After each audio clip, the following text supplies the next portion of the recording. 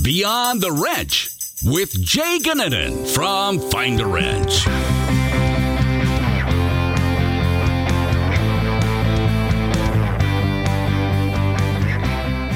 Welcome back to Beyond the Wrench. My name is Jay Gannon, and I am your host. Thanks for joining us for yet another week. Before we get started with the podcast, wanted to take a second to announce the winner of our higher or lower game for last week, and the winner was Bryce Zuderveen with a high score of 27. With that, Bryce wins a $100 Amazon gift card brought to us by our sponsor for this week, and that is Caliber Collision. A great company, was a huge supporter of Techmission, and I would encourage you to go check them out and see what all they have to offer. As far as the Queen of Hearts pot, Bryce unfortunately did not turn over the Queen of Hearts, and the pot rises yet again to $2,300.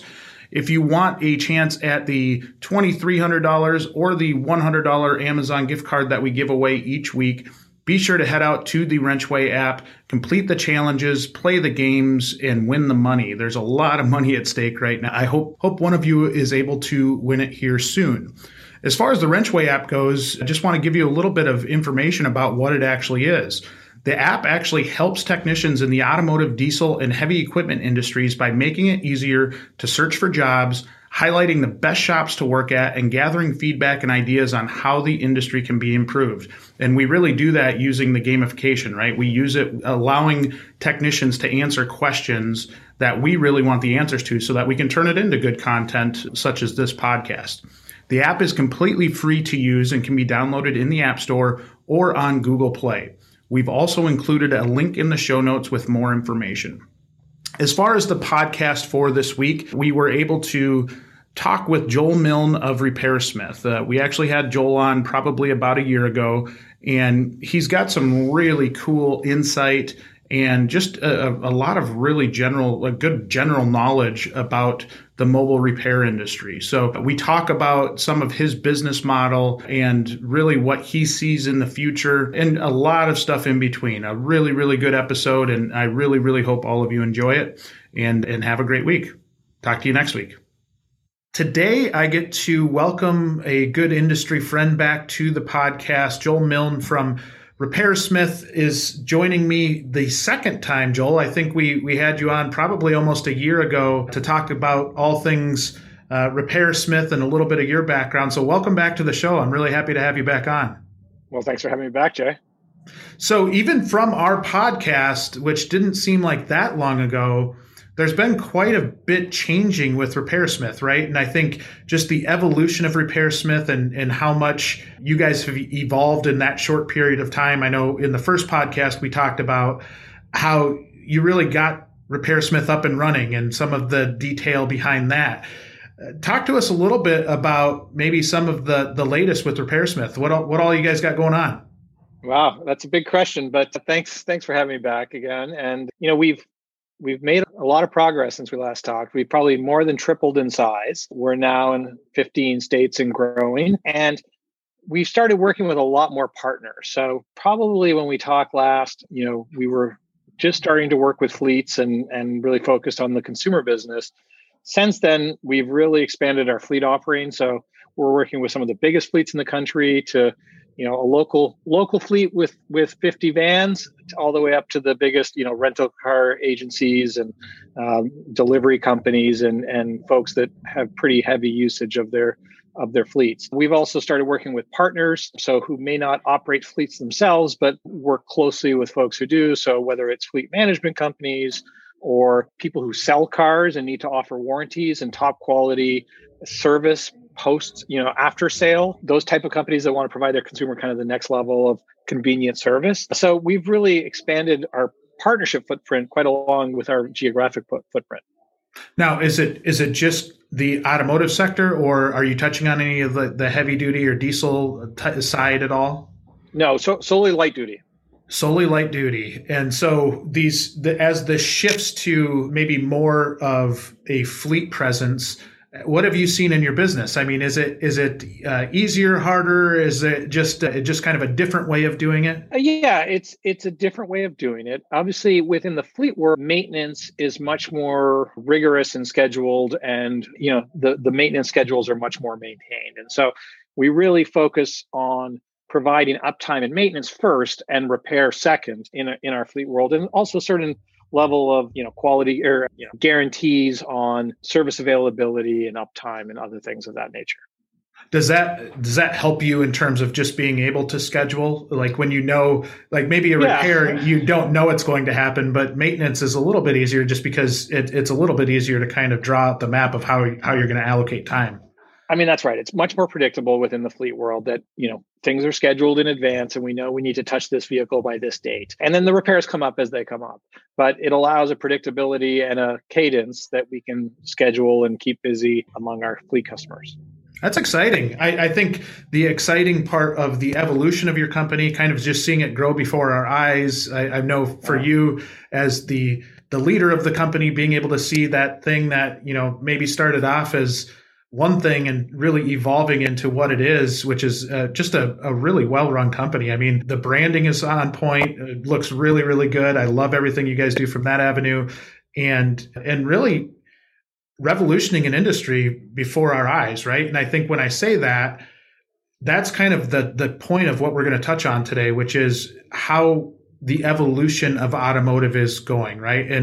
And maybe some of the stuff we're seeing right now, maybe some of the stuff in the future, but I don't think there's any denying that this is changing, right? And being able to be more mobilized is helping both fleets and consumers. It makes their lives better, right? Yeah.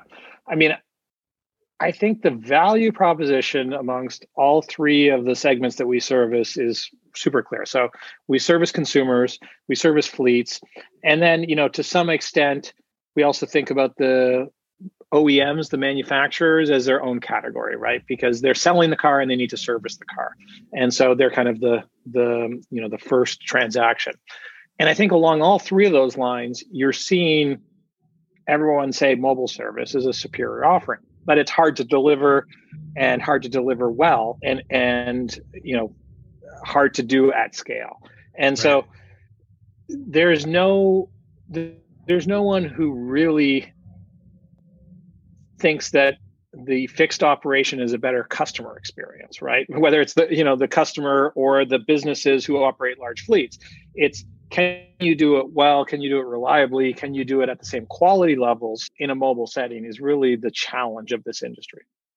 And what have you learned over the course of that time, like really adapting to mobile? I mean, I know that's a really loaded question because I'm guessing you've learned a few things. Yeah. Well, I mean, the list is endless, right? And we're still learning every day, right? You said we're watching the transformation in front of our eyes, and I was thinking, we've come a long way from one tech in a rented Ryder box truck, right? Just a little bit, yeah. Which is just between you and me was where we were 3 years ago. The learnings are endless, but ultimately a couple of things. One, I think in order to, we found that in order to provide the quality that the upper echelon customer requires, whether it's a top name brand fleet, an OEM, a discerning consumer, in order to offer that level of quality, you need to control, have employee technicians and provide them with the right tools and equipment to do the job, right? So I think when you're asking people to provide their own vehicle and tools, you can't control quality. When you're looking for gig workers, you can't control quality. And so, there are some circumstances where that can work out, but for the segment of the business that we're targeting, which is, higher end, high quality, consistent delivery, we found that that's just a non-negotiable and doesn't work if you don't provide the baseline to do a high quality job every day. Right. And walk me through your process of how you take the things you learn and then turn them into executable things that you can do, right? And when I say that, I know we've gone through that with our business where you're constantly taking feedback and you're trying to deliver the best product that you can to your consumers, right? And sometimes it's really challenging because maybe they have a need that is like immediate, but you've got some work to do to get to that point, right? And I think with being, a fairly young company, there's so much that you can learn, and then being able to, I think that's actually, let me reverse that. It's easier for a young company to do that because you can kind of adapt as you're going. But how hard is it to kind of keep priority on what changes you need to make as a company, or like when you're looking at something and evaluating it, how do you prioritize maybe what that looks like? Wow, it is hard because on one sense we are smaller and can change all the time. In another sense, when you change quite often, people start to say, these guys don't know what they're doing, or they don't care, or it's just it's chaos over there. And we are doing something new, and it's hard, and you learn and you make changes as you go. And some people don't like constant change, right? Like we certainly have had employees who come and say, I want it to be do A, then B, then C, then D. And that's how I want my job set up. And when we change that and say, now you're doing A, then C, then F, some take it really well. Like you're hearing my feedback and you're innovating and you're improving the software, you're improving this policy was dumb or whatever it is. And others say, well, it's changing all the time. I just want a place that I can just, that's been around for 50 years and does things the same way every day.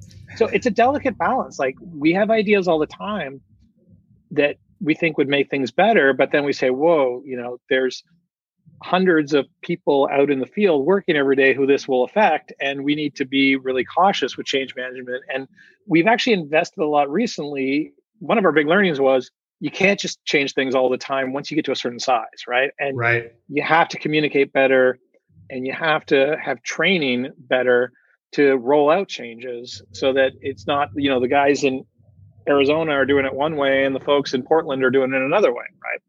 And so it's been a challenge at scale. And, we're not at full national coverage yet, but we're not small either, right? Right. And so I think prioritizing becomes a tricky exercise, as you said, because it's, what's the benefit of this change, but also what's the cost in terms of, people's ability to, roll it out and train it, and how long since we told them to do it this way that now we're telling them to do it the other way, right? And so I think in a software only world, it's a lot easier to do A/B testing and change, right? On our website, we do A/B testing all the time, and that's actually pretty easy. But doing A/B testing with field operations or in a live environment is much more challenging, and you can't be rigid and just say, this is the way it is, we're never going to change, but you also just can't be chaotic and change all the time. So we try to strike a balance, but we're not perfect at it. Which I think it's an exciting thing for a technician, or from a technician standpoint though, right? Is that you almost go into it with that tech company type of mindset because you are a tech company, even though a lot of the skills that you're using maybe in a traditional fashion are being translated to work for a tech company. There's a different balance, but I think that creates some type of excitement where you might get some benefits in doing that you wouldn't get in maybe a regular 9-to-5 or in a regular shop setting. So talk to me through that mindset of a technician, because I think that's really important to clarify for that technician that's out there listening of, okay, talking change and everything like that. There's some real excitement behind that because it creates different types of opportunities. Yeah, look, we're building something new, right? And so with that, you never get it right on the first go, and you're always adding to it. And so I think for the folks who like to use the tools, the digital tools, and like to have input, we listen to all the feedback, and we know it's not always perfect, but we care. And so for the folks who like to have input and be a part of that journey, then I think it's a great environment, right? It allows them to shape the future of the industry. I think if folks just want it to be perfect and baked, then it could be frustrating, right? And we don't want anyone to be frustrated by it. So we try to set the expectation that, we're doing something new and hard here, and we're not, I don't want to throw out a company name, but, somebody who's been making cars for 100 years or whatever it is, right? And so the good news is the customers love what we're doing, right? And the techs are great with the customers. And we're trying to figure out all the hard stuff in between that to get them matched up at the right price at the right time with the right parts. And that's, I mean, you think about that. That's a dynamic personality or a dynamic person that you're sending out in one of those vans, right? Because they have to be adaptable. They have to have a good personality, or at least be able to have conversations with customers in a professional manner. They have to represent themselves professionally because they are truly customer facing. It's not like you're hiding behind a wall anymore. You're directly right there. So, I mean, the unique skill set needed to be a technician for RepairSmith is different than maybe something else. And maybe walk me through the selection process. When you're looking at a technician, what are you looking for? Because I do feel like that's a lot of unique skills wrapped up into one person. Yeah, it is. I mean, I think fundamentally, the RepairSmith technician gets to be the hero to the customer, right? Like, you get to talk to them, you get to advise them. Here's what I think you should do, and I'm going to make it better for you. But it is customer facing. There's no service advisor in between you and the customer. And I think for about half technicians, that's really liberating. And I think for half, maybe that's not where I don't want to be customer facing. Like, I think the simplest analogy I think of is plumbers, right? Like, there are certain plumbers who go to people's houses every day and deal with customers and say, here's what your issue is. Here's what it's going to take to fix. Here's what it's going to cost. Like, you want me to go ahead and get to solve that problem for the customer and walk away. You saved me. Like, my house isn't flooding anymore. And then there's a certain segment of plumbers who want to work on an industrial, skyscraper as a subcontractor and never deal with a stupid customer. Right.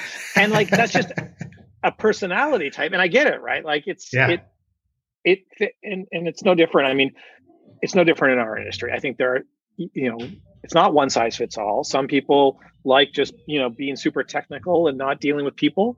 And some people are people. And so we try to look for those people who also just want to, interact and have direct customer access.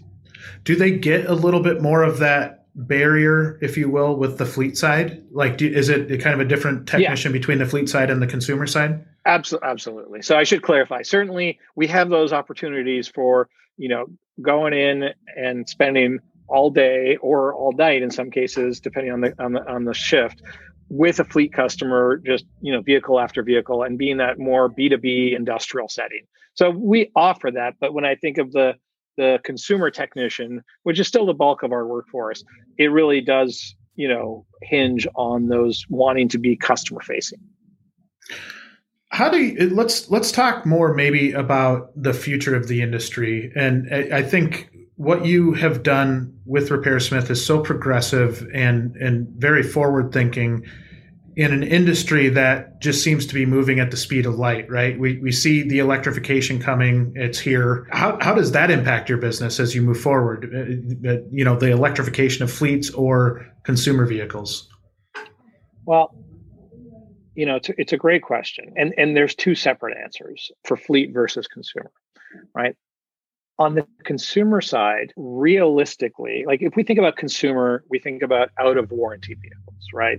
In our world. So that's the 5 to 20-year-old segment. And the current penetration of EVs in the 5 to 20-year-old segment is zero, right? Yeah. Because 5 years ago, they were under 1% of new sales. So if you take the entire 15-year population, and it's probably less than 0.1%, right? And maybe only in California or a couple of places. And the problem is those Gen 1 vehicles didn't outlast their initial run, right? Like, at 5 years, they're pretty much sold for scrap or collector's items or something, because no one wants an 80-mile Fiat 500e, with no range and a battery about to die, right? And so, maybe some of the old Leafs are still around and stuff, but they just don't, they don't make it past that. No one's going to replace the battery on those old ones, right? So it's still a coming thing on the pure consumer side. We just don't see them, right? Outside of like Teslas, you don't see them lasting that long. So we're preparing for it, but I think we're going to be one of the most well-prepared companies in the industry, much more so than any individual player would be, or small location, because of what we're doing on the other side of the business, which is the B2B and the OEM services. Probably, I think the most interesting trend that comes with EVs is there's a lot of direct consumer EVs, which means they don't have dealerships, which means they don't have their own service operations, which means they need help in order to sell cars.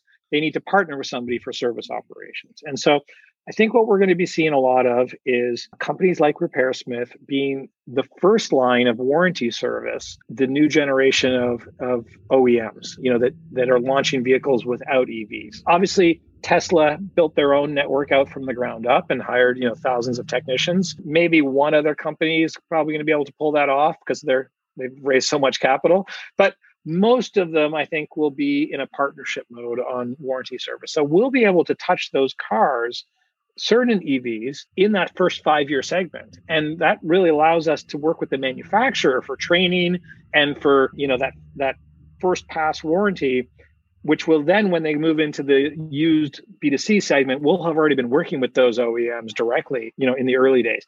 We're also seeing that traditional OEMs are all thinking about how to provide mobile service, and should we do it in a partnership model or let dealers handle it on their own? And so I think more and more we see these opportunities within the OEM world, which really can help our technicians work at the cutting edge of technology without having to be a dealer tech in one specific brand. Wow. I mean, that OE part of this is such a variable, right? Like that is how they deal with their customers is changing fast. And like you said, even from the dealership world, it's changing for them. It's changing for somebody like you to be able to have that. And I think that's where you guys have come along at such a good time, because if maybe this is 10, 15 years ago, it might be a different business, right? Yeah, I think certainly 10 or 15 years ago, you're going to be much more of an outlier, and the old way of doing things prevails. But I think when you see Tesla and Rivian offering mobile services as premium brands, and customers just in the world generally wanting more things convenient, disclosing anything, like if I were an OEM, I would be thinking about, how do I compete with that? And how do I offer the top level of service to my customers, especially if you're in the luxury segment, right? And eventually everything that's in the luxury segment, we know, trickles down to, the mid-tier and the mass market segment, right? We all have power windows now. And so over time, I think it will be, what starts in the premium segment will become the norm and the expectation across all segments. Yeah. And I think the nice part about that is it's not so price sensitive, right? Like if you're dealing with an upper tier type of car, they're probably used to maybe more expensive repairs and maybe paying for that travel time or doing something that is out of the norm for them isn't quite as earth shattering as if you're just a random Joe with a Civic, right? Like it is a little different precedent.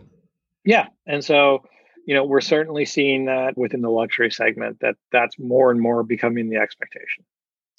Do you see a shift when it does become more of that side from general maintenance to more of a repair model? Or like, when you talk about an electric car, obviously they don't have an internal combustion engine where you're not changing oil. Does that shift your model at all in terms of how you're interacting with the customer, the types of repairs that you're doing?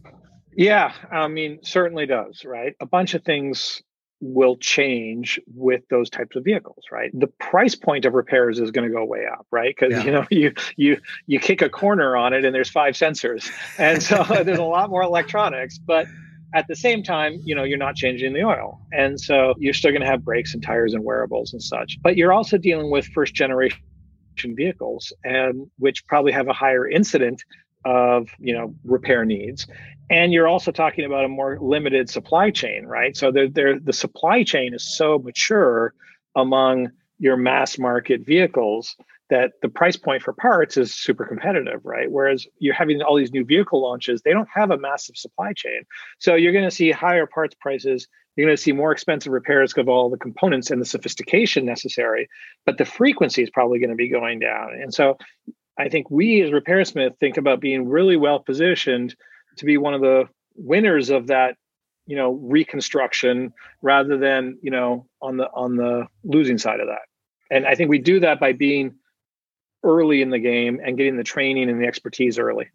I love it. I think that's so important. And I think this opens us up to a different type of person coming into the industry too. And when I say that, I think most techs don't love doing oil changes, or they don't, love doing tire rotations. The tire rotation probably still going to be a thing for quite a while, or changing tires. I know Elon Musk was working on a tire that went forever or something like that. But in the foreseeable future, that's not happening. So I think that, that technician that is currently working and loves the electrical side or the diagnostic piece is really going to thrive in this environment. And really, I think that almost shifts the perception. We've tried for so long to get away from the grease monkey mentality, or really being viewed as different than what the past perception has been.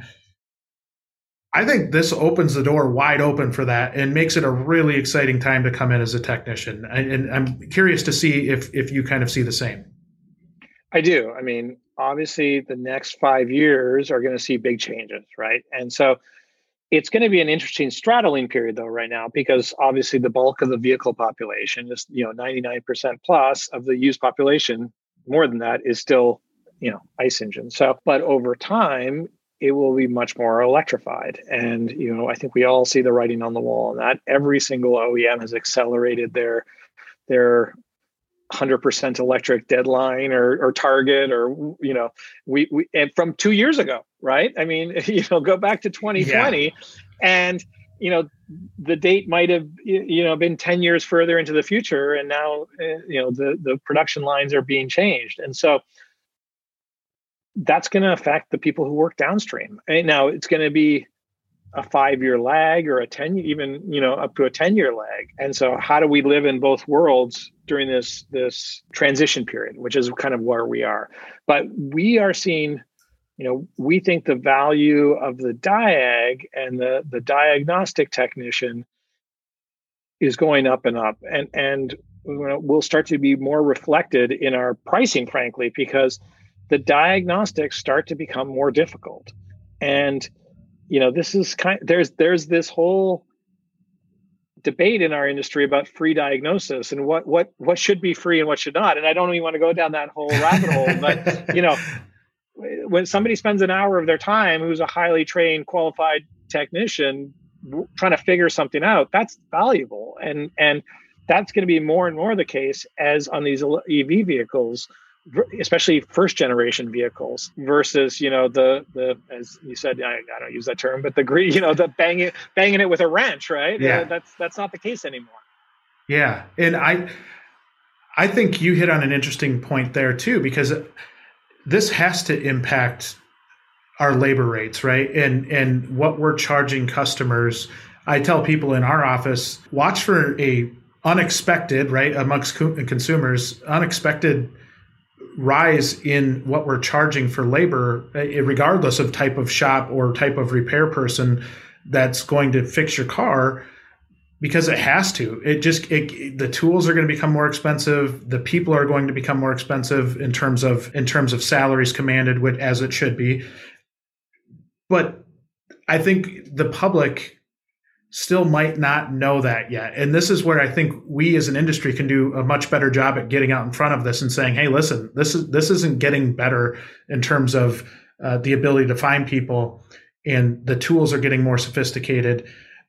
I feel like we could really right now get out in front of this and say, hey, listen, this is going to happen. It's the amount of money that you're going to pay to get your car worked on is going to increase in probably not such a subtle fashion. Yeah. I mean, feel free to start spreading the word, Jay. I'm trying my best. It is something though, where I think right now, everybody in the industry really needs to buy into that piece of and become comfortable with it. Right. Because I think for so long we were trying to get to be the bottom price in town, and that's not everybody, but I think there were a lot of shops that were doing it that way. And that's hurt us from the standpoint of getting to where we need to be at in terms of what we charge. And so I do think that's something that we're really going to have to watch out for. Now, the other side of that, in bringing up technicians, maybe that 10-year-old that's sitting out there right now that we're going to really be targeting in 10 to 15 years, what does that kid look like? I mean, is it that kid that likes to code right now? Is it the kid that likes to play video games? Is it maybe more of the traditional person that just likes to tinker? What do you think that next generation of technician is going to look like? Wow. Well, for all the 10-year-olds listening, no, I think it's certainly the kid who likes to tinker and the kid who, all the attributes I think of when I think about engineering, but who don't want to work in an office setting. And so I think of young engineers as being problem solvers, and, whether you like electronics or mechanical or, what are the other, physics, right. No. But, all those aspects of engineering, mathematics, right? Electrical versus, programming. Any of those fields are applicable, but you may not want to go work in a cubicle somewhere drawing up engineering plans and designing parts or designing bridges or designing hardware. And you may like a personality who wants to be outdoors and customer facing or more local. And, maybe I think a lot of engineering opportunities are in urban settings. And so I think the skill set or the underlying personality is very similar. I think it's just what you want out of life and how, your priorities are that dictates this being a great field to go into. Yeah. And I think tinkering, the definition of tinkering has changed, right? It's not necessarily tearing apart a lawnmower and putting it back together. It might be getting on your computer and tinkering with a line of code or doing something that's different than what I grew up thinking tinkering was. Well, let me put it this way. I think if the 10-year-old hates writing a line of code or, the computer programming class they take in high school, I don't think it's going to be a great career for them.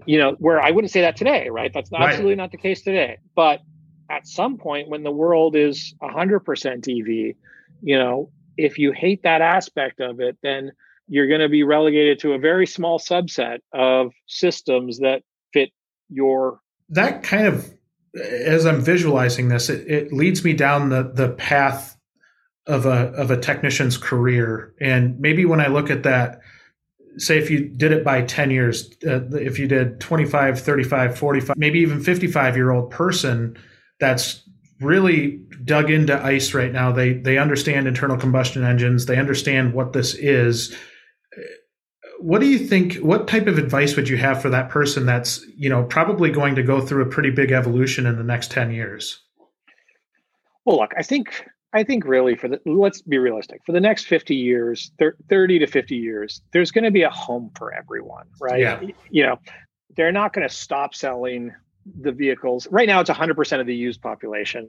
And they're still, over 95% of new car sales, certainly, right? So, and those cars that are being sold today are 20 plus years of repair needs, right? So you're fine for 20, 30 years, okay?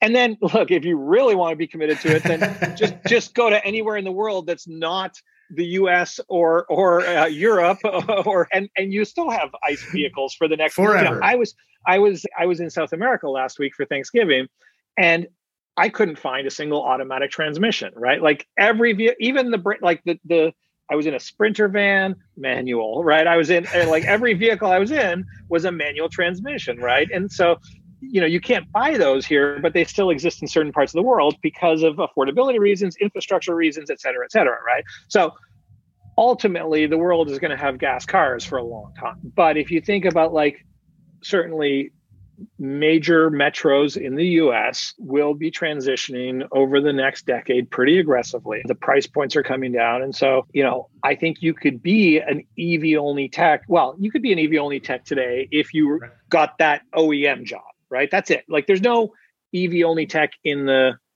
independent world. It doesn't, there might be a specialty shop here or two that does conversions or something, but pretty much if you want to be an EV tech, you're working for Tesla, you're working for Rivian, right? Or one of these companies.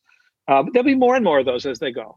But if you want to be working in an independent world where you see multiple EV brands and not just one, I think that's probably 5 years out, right? It's within this next 10-year block. We'll start to see those trickle into our world, kind of the top tier. And then I think at the local shop in about 10 to 20 years times out, you're going to need that skill set because there'll be enough of them around that you can't just ignore it anymore, if that makes sense. It does. And I think what I'm gathering from that is for those technicians that are out there listening to this, don't freak out, right? It's not going to happen overnight. There's not just going to be the fairy that comes and takes all of our internal combustion engines and gets rid of them. There's a lot of job security now in what you're working on. I think the one thing that I would say is just get proactive with your learning right now, because even I bought a new F-150 with that's a hybrid. That's changed, right? It's different than what my 2013 F-150 was. And there's just, I think as much as we all push that, okay, this big wave of change is coming with the EVs, there's still an evolution. It's not just going to go from one directly to the next, right? Yeah, absolutely. And I think it's really important to think about, this difference between an OEM dealer tech and the independent tech world. The independent tech world is still 10 years away from seeing any meaningful number of cars coming into the workshop that are EVs, right? And even then that's in California and New York, a couple of places, right, that have big incentives that have promoted EVs. So it's kind of a nice time where you can live in either world pretty comfortably, I think, for the next 10 to 20 years. But after that, I think it's going to be harder, almost, in 20 years time, it's going to be pretty mandatory. So that's why I think of the 10-year-old now who's going to, when they're 30, that's going to be, if you don't have that skill set, you're going to be going into probably the least desirable segment of the industry that doesn't have that skill set. You're going to be pushed into the kind of the lower end opportunities. That's interesting. When you're looking at your technicians that you currently have, is that something you talk about with them, or is it just kind of a, hey, we know it's coming, or is it like, how does the communication strategy work in terms of everything that you just told me? I think is really good information in terms of the breakdown of EV population versus ICE population, and trying to maybe calm down any anxiety around that drastic change. It's something we probably need to be better on the communication. So thanks for reminding me. But it's what I hope to do is bring them great opportunities to the table that allow them to self-select in. And we're working on those. They're actually really close, right? And so pretty soon we're going to have, there's 2 ICE vehicles that we're thinking about being able to provide services for that allow our techs to select into those. And, outside of our just normal consumer work. And so what I'm trying to do is bring, it's not you need to worry that you're, like I said, there's 20 years of runway here. In the used car world, there's 20 years of runway. Okay. So I don't think anyone should be worried about it today. But I think that what my job is to bring these opportunities to learn and be at the front of the industry to our company, right? So I can say, hey, we're going to be servicing these vehicles, and who wants to get trained on these by the OEM and be part of this program? And so I'm trying to bring those opportunities in. And, I don't like talking speculatively until we have something. So I don't want to, overpromise and underdeliver, but we certainly will have those opportunities. It's a matter of which ones and when, because they're coming. There's going to be so much product, right? If you think about, the publicly stated product pipeline coming in 2 years, let's say, it's humongous. And now, add another year or two for them to actually move meaningful numbers out into the population. But I'm sure if I asked, you could probably tell me 5 EV launches in the next 2 years that don't exist today, right? And so there's probably 10. Without even trying, I could probably think of 10. So, that's where things will start getting interesting, is a couple of years after that. Yeah, you start throwing Apple and Google and all of these others that are like, yeah. I don't even include the fairy tale one. Right? The Sony car from the, I don't know if you saw that one that they built at the car show. I mean, it looked beautiful, and who knew Sony was, or the Dyson, the over in the UK. He folded that up though, didn't he? I know they're all fairy tale cars, but I'm not even including the fairy tale cars, right? Yeah. But I think if nothing else, it helps you expand your mind to who's working on this stuff. They've all got some interest in it. And even, some of them that have come up fast that were startups, I mean, their evolution, Rivian's changed drastically in the last year. I think it's just like anything, just like we talked about with our businesses, just an ever going evolution. Yeah, but in all seriousness, I think a lot more important than the Dysons and the Sonys and the you never discount Apple and Google, but is the OEMs have completely changed their level of investment and seriousness over the last couple of years, and you're going to start to see, we've seen a ton of concept Gen 1, learning vehicles, but you're going to start to see a ton of really high quality mass market vehicles coming out of the traditional OEMs. It's going to really be much more of a game changer than the next new EV company.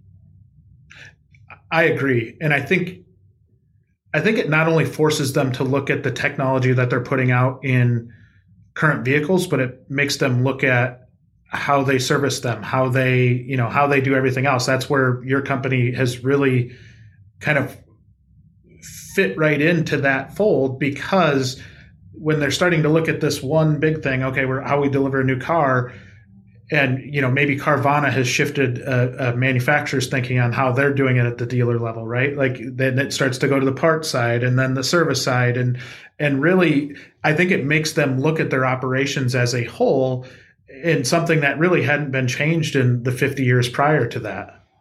That's right. I mean, certainly the pandemic played an aspect of that, but it was also, Carvana was selling a lot of cars before the pandemic, right? We were repairing a lot of cars before the pandemic, and now, everyone loves delivery and convenience. And so I think there's not many business models that 50 years long don't have to be looked at and tweaked in today's environment, right? And so I certainly would be worried that, look at movie theaters, right? Like 2 years ago, I mean, they were going through change, and seats were a number of screens and seats were declining, but like all of a sudden they're gone, right?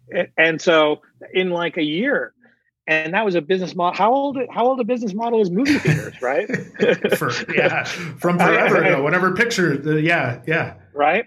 And so I think that, certainly folks need to be forward thinking and preparing for these drastic changes that we see around us. We've seen in lots of industries, and we hope won't come that drastically to automotive.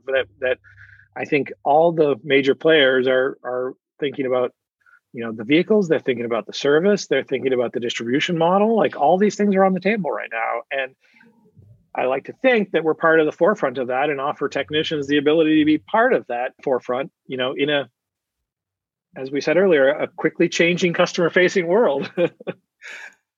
Yes. When we look at, and we've got about 10 minutes left, when we look at the technician's role, one of the funny things that I've learned through the pandemic is technicians do crave some level of flexibility, right? And I think with you and your unique model, that might have more opportunity for flexibility down the road. Do you see that, or is it something where, okay, we're probably still going to be, that 8 to 5 or whatever it is type of job? Do you see different levels of flexibility in scheduling? Well, scheduling flexibility, I mean, we have flexibility in many ways. I don't think scheduling flexibility is probably not one of our selling points, different than a shop. I don't think it's worse, but I don't think it's better, because, it's when we have a customer and we've assigned it to that one van, if that tech doesn't show up to work, then the customer is probably going to get rescheduled and no-showed on, right? So for us, being able to show up when we say we are is actually a really critical element. Whereas in a shop, if you don't show up to work, somebody else, customer can still leave their car there and somebody else can pick it up when they need to. So I think scheduling is probably, reliability of scheduling is probably, more important for us than at a shop. Now, we offer flexibility in a lot of other ways that a shop doesn't. Certainly the ability to go out and recommend to the customer. Like, I've talked to lots of technicians who feel that the service advisors don't, are incentivized in a way that, they may oversell some of their recommendations or misrepresent some of their representations, and feel frustrated by that friction in between the customer and them. And so the ability to directly communicate and make recommendations and say, oh, you don't need this now, or hey, you really should get this now. I think that's the more liberating part of the experience. But when a customer wants you to show up at their house, if you no-show, that's a problem. Yeah, and I think that is one of the most common concerns I hear from a flat rate technician, right? Is that they're dependent on having a good service advisor, or they're dependent on having somebody that can sell service and do it in a ethical way. And they don't always know what that exchange is up front. So maybe they don't trust what they're doing as much. And being able to talk directly to a customer, I can certainly see the benefit of knowing what you said was wrong, and being able to actually hear what the customer is saying is wrong, right? Because it's not so often they have to go off an RO, and the RO might not be all that well written out. And that can cause a lot of frustration. Yeah, absolutely. We hear that all the time. So anything additional in terms of what you think might change for a technician moving forward? I know we focused a lot on EV and the evolution of the car in general, but you've been at the forefront of this and really progressing maybe the way we look at a technician and the quality of person that you've got out there. Do you see anything in the future that might be different than what it is right now? Well, obviously the number one thing I see in the future that's different now on the consumer side of the business is the mobile versus fixed operations. That's why I'm doing this, right? That's why I spend every day working on bringing that, because I just, it's hard to put the genie back in the bottle once it's out, right? And like I said, you've seen the top tier luxury brands starting to offer it. You've seen it in all other industries. And, I kind of think of it like, I don't know if you know the story of Pizza Hut and Domino's, right? Where, back in the 70s, maybe early 80s, probably late 70s, Pizza Hut dominated. It was an in-store dining experience. You drove to the Pizza Hut and sat down with your family and ate your pizza. And they were the 100-pound gorilla. And there was this little company called Domino's that came along and built mobile first pizza, right? And they were nothing like, in size or scope or anything. But if you think now of consumer behavior on pizza, when was the last time you took your family to a sit-down pizza experience? It's been a while. Right. And so Domino's changed. Domino's is now bigger than Pizza Hut. Pizza Hut has been closing restaurants for 30 years now. Every year they announce a new 500 restaurants that are shutting this year, or 100, or whatever the number is, or switching to a fast format, right? Like switching to a mobile only format from their previous, big retail format. And I really see it playing out the same way, right? Like there's Pizza Huts on, all over the country right now serving car repair. And, eventually consumers will say, I prefer to watch the football game on Sunday and, sit at home and have my car repaired. And so I think, that's an inevitability, how quickly it happens. Now, I think there's certainly going to forever be opportunities for fixed operations, whether it's on the fleet services side. Even in our setting, we can't do 100% of jobs. I think it's going to, be 10% of the business and 90% will be in the field. But so there's certainly opportunities if you don't like that concept. there's going to be other ways to get at it. But I think that'll be the biggest shift. So if you like that concept, being part of shaping that and being part of the future, I think is a great time to do it now. I love the pizza analogy. Do you think there's any other industries that are going, like maybe currently going through the transition to a similar, traditionally in-store? Obviously, Amazon has changed the game on a lot of that stuff where I went into a shopping mall probably a month ago, and I hadn't been to one in I don't know how many years prior to that. And what was something where you would go once a month or once every other month or once a quarter, whatever, before has transitioned to rarely going. And same thing, right? You're seeing malls shut down. Yeah. And changing their formats and collaborating with tech companies who are website first, but you can go in and try things on. They've had to reinvent themselves, these malls. And look, if you step back, try to think, I do this all the time. Try to think of a retail sector that is less touched by technology than automotive, right? So if you think of like gas, auto sales, and auto after sales, right, repair, are probably the last big, huge industries that are pretty untouched. You've got a couple folks trying the at-home mobile gas delivery. That's a hard one because, the average, their margins on gas are like this big, and the average ticket price is, $50, right? So that's a hard business. I think the consumer demand is there, but it's just hard to make it economically work. We've already seen car sales being attacked now with the Carvanas, Vrooms, Kavak, Kazoo, like the list goes on. Yeah. There's one in Canada, there's one in UK, there's one in Mexico.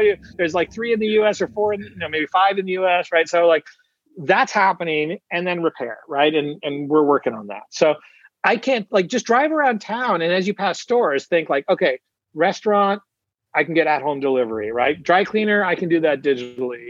Grocery, I can get that digitally. Theater, well, I watch Netflix. I drive around and I look at stores all the time, and I can't think of anything that's bigger than car repair that's untouched like car repair is. That's interesting. Now you're going to change my drives a little bit. I'll be thinking things a little bit differently. But as always, it's a pleasure to sit down and pick your brain for an hour. And I've enjoyed our conversation. I think hearing your thoughts on the future of the industry, and even like the little thing at the end, right? The Domino's Pizza Hut thing. I hadn't thought about that in forever, but I think it's very, very valuable to hear those stories and hear the evolution of the industry, because you're doing it. You're in it right now. You're boots on the ground, getting this thing up and going, and not only up and going, being very successful with it. You guys have really shown a lot of others how to do it, right? Like you guys are doing it the right way. You're doing a lot of really, really good things. So I appreciate you being on the show yet again. Hopefully we'll get you back on again to talk about when the next time you triple in size. All right. Will do. Always fun, Jay. All right. Take care. Thanks.